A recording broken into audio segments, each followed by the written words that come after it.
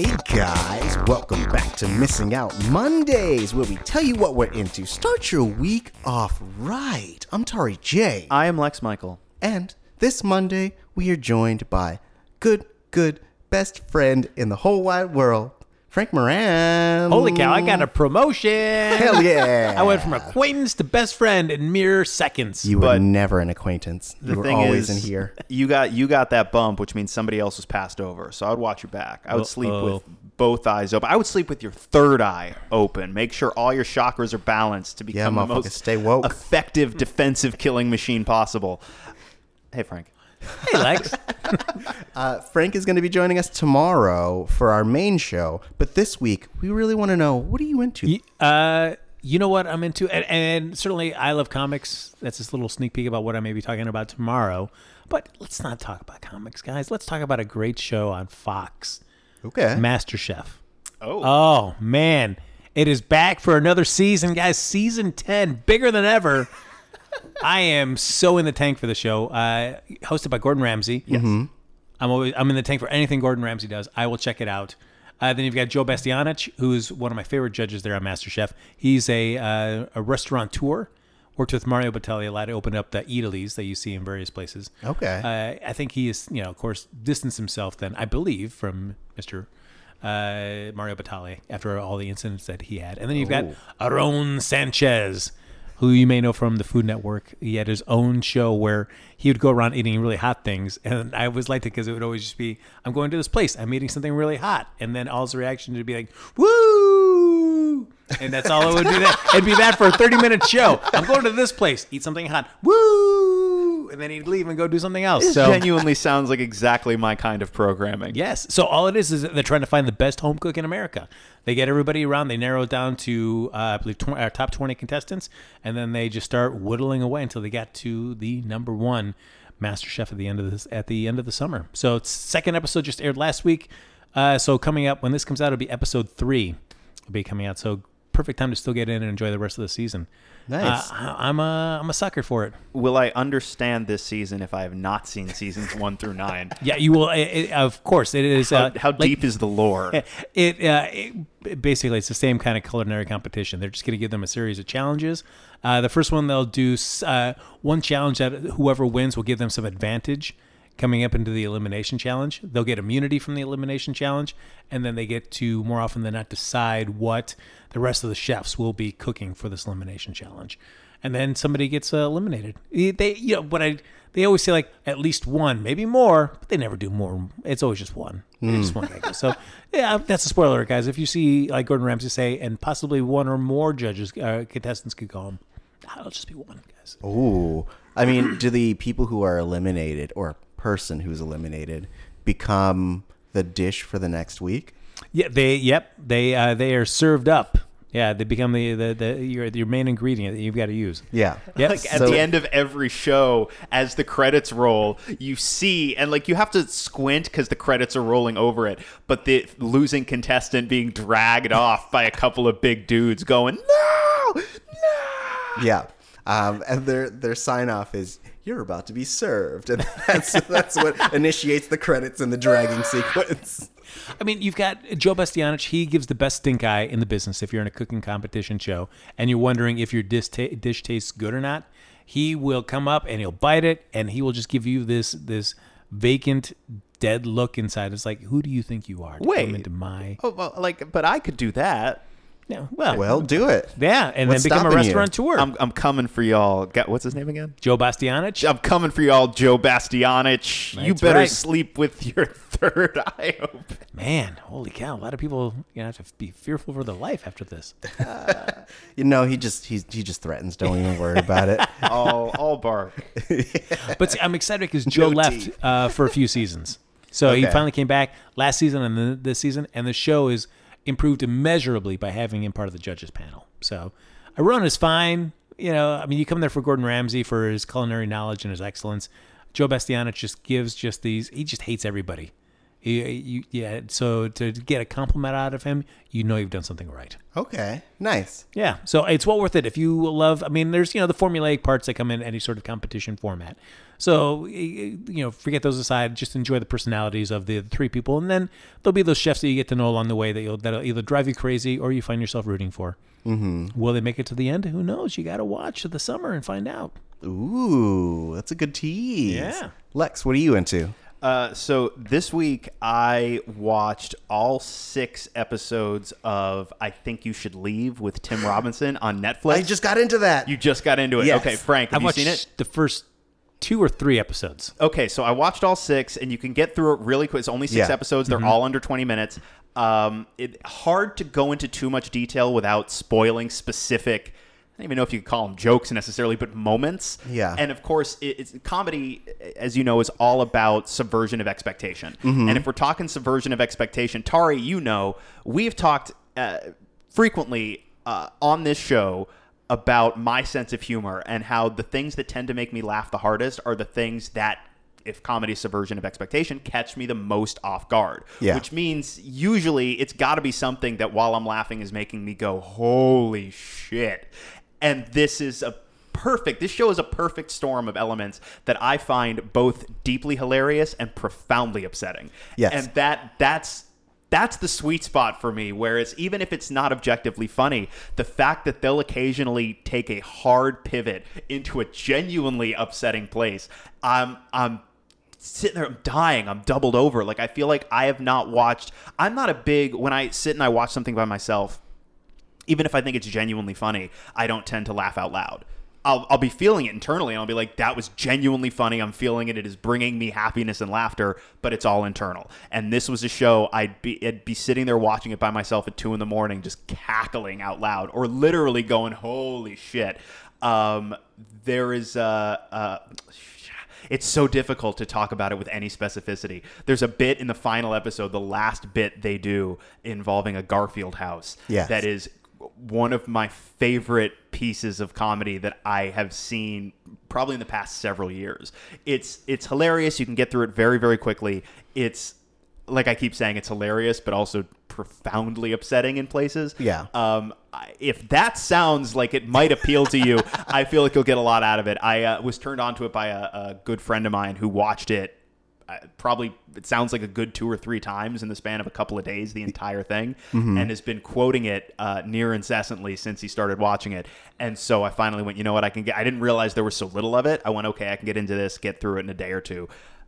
It's a ride. Yeah.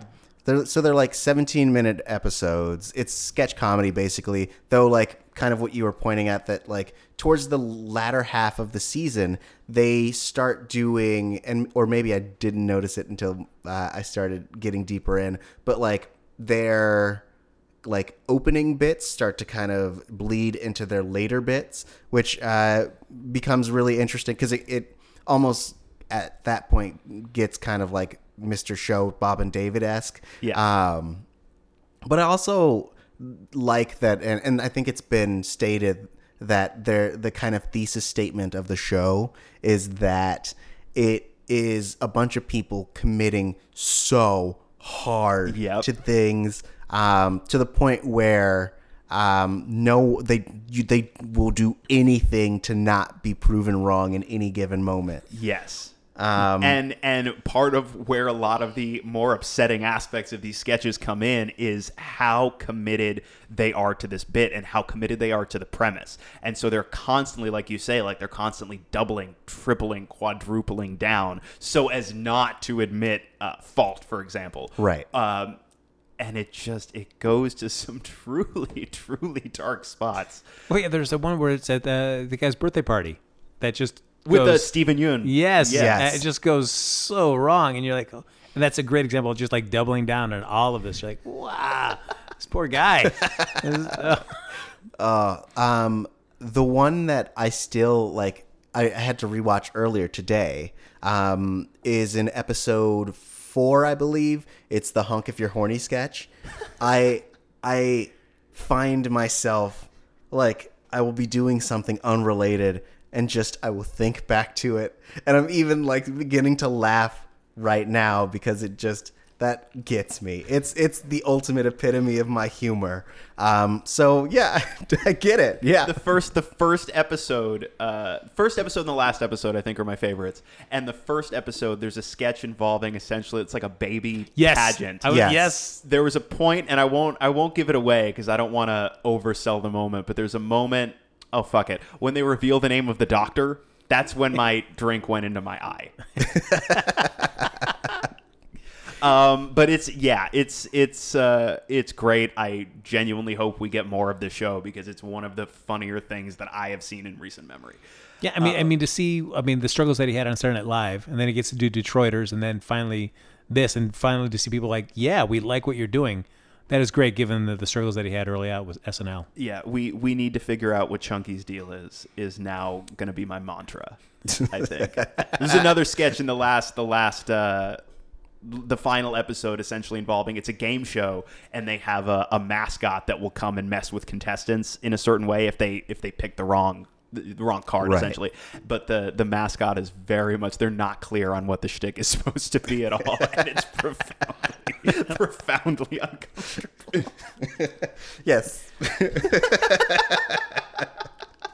Because it reminds me of the Japanese mascots, but like a more vicious version of it. It's great. Anyway, it's a great show. So that's what I've been watching. That, and also we talked about it a handful of weeks ago, but I am finally watching Barry, and I'm halfway through the second season, and I'm bringing it up. I thought I wasn't going to bring it up because, Tari, you already talked about it, but I will say, and I said this to you off mic, guys, if you have not watched Barry, holy crap, watch Barry, especially given that Bill Hader not only stars in it, co-created it, writes a good chunk of it with his creative partner, and also directed a bunch of them. It's staggeringly impressive, so much so that I sat there the entire time feeling like a dumb asshole because it is that good. It is so good, and it is so good that it almost makes you feel bad about yourself with how good it is. And that's it. Also, yes, NoHo Hank rules. Yes. Have you gotten to season 2, episode 4? That's the most recent one I watched, where no spoilers, but where they're building one. It seems very much like they're building a plot and character arc in a certain direction, and at the end of the episode, the rug gets pulled out from under Barry, and it expresses surprise, and that's where I'm at in the season, the halfway point in the season. Okay. Because I believe it's that one, or episode 5, that is written, directed by Bill Hader, which could effectively be its own like standalone thing. Like you could watch it outside the context of the show and still like get a lot of joy out of it. I mean, having the context of the show really enhances it, but also just in and of itself, it's the weirdest episode of the whole show, and it's so good. That's it, and it's the next one I got, so I'll probably be watching that tonight. But the other thing I will say is, if you have ever taken an acting class in Los Angeles, holy shit, is this show painfully real. Yeah. Like, it hurts how real it is. Pivoting really hard away from comedy, I'm into Chernobyl. I just watched the whole thing. I watched Chernobyl too, and I thought about bringing that up, so I'm glad you did. Yeah, it hurts. Like, I couldn't watch the whole first episode in one sitting. If you're unfamiliar with Chernobyl, I hate to call it like a dramatization, but it's like a retelling featured on HBO about the events of Chernobyl, and it goes in stark detail, and it's gruesome, and you really get a sense of like the horrors of what took place when the reactor exploded, and all of the politics and the bureaucracy that everyone who was trying to help had to deal with. And it's hard to watch. It's devastating. And obviously on one level, right, you have the immediate visceral devastation of seeing the impact of that reactor explosion and seeing all of the people that are directly impacted by it and what happens to their bodies, and they depict it in pretty horrifying detail. Right. But then also the circumstances under which, we know that we're going to have to essentially let some people die to try and mitigate this in any way. But what becomes even more upsetting, and what makes the things that are upsetting already doubly so, is how so much of what happened seems to be directly the result of not just mechanical failure, but institutional and bureaucratic failure as well. And the addition of ego and pettiness and obfuscation and lies into the mix, right? It's a perfect storm of mechanical and human failing. And it's the fact that human factor is so unnecessary. Yeah. You know what I mean? But it's also so common. And that's just as big a cause of what happened as anything else. And that to me makes it all the more upsetting, because once the reactor explodes, all of the horrific things that happen are to an extent inevitable. Right. But these human choices were not inevitable. There were choices that were made before it happened that led to it happening, and there were choices made after it happened that led to the situation being far more catastrophic than it might have been otherwise. And holy shit, does that make it an even tougher watch than it would have been. Oh, yeah. Also, shout out to Emily Watson. Yes. She is playing a character who is essentially an amalgam of hundreds of scientists who helped to try to piece together what happened in Chernobyl. And so they boiled down a lot of that into her character. And one, I'm really glad that they made that character a woman. And two, she kills it.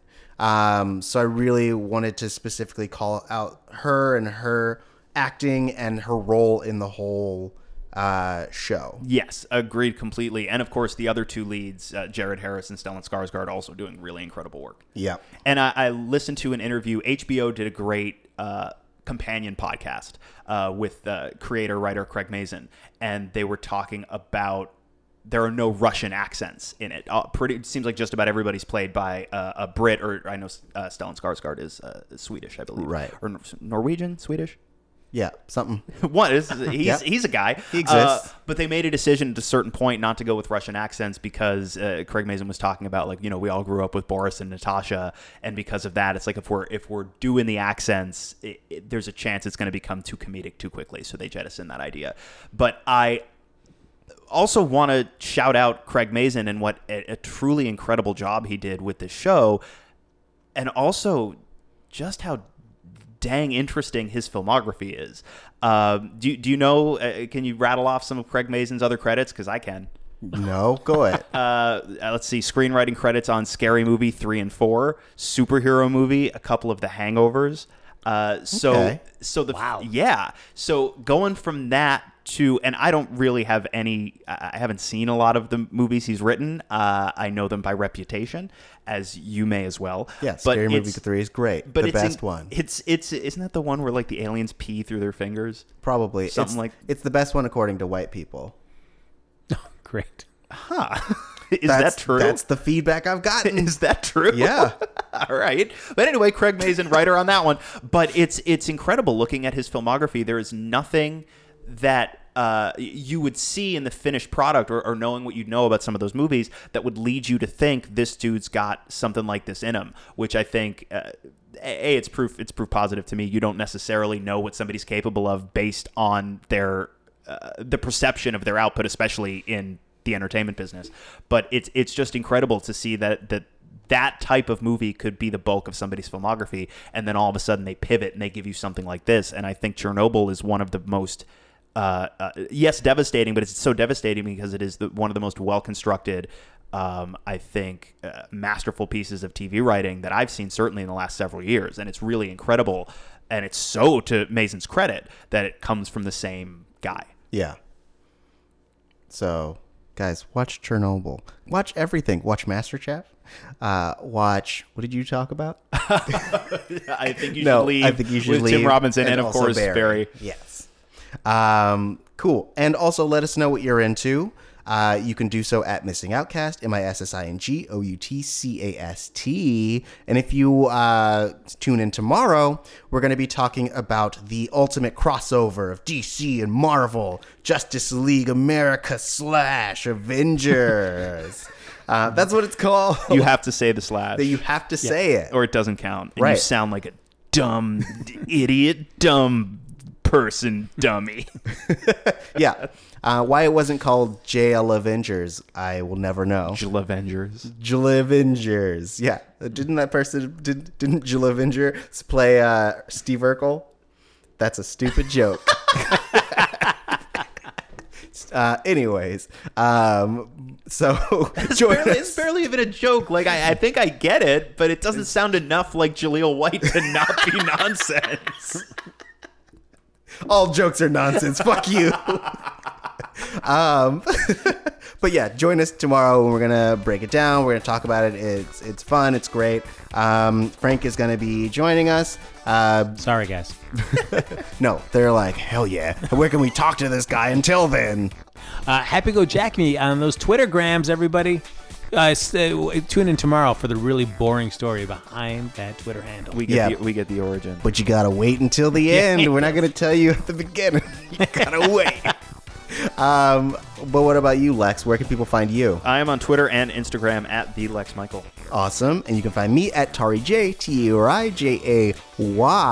So make sure to join us tomorrow. It's going to be so fun. Until then, see you later.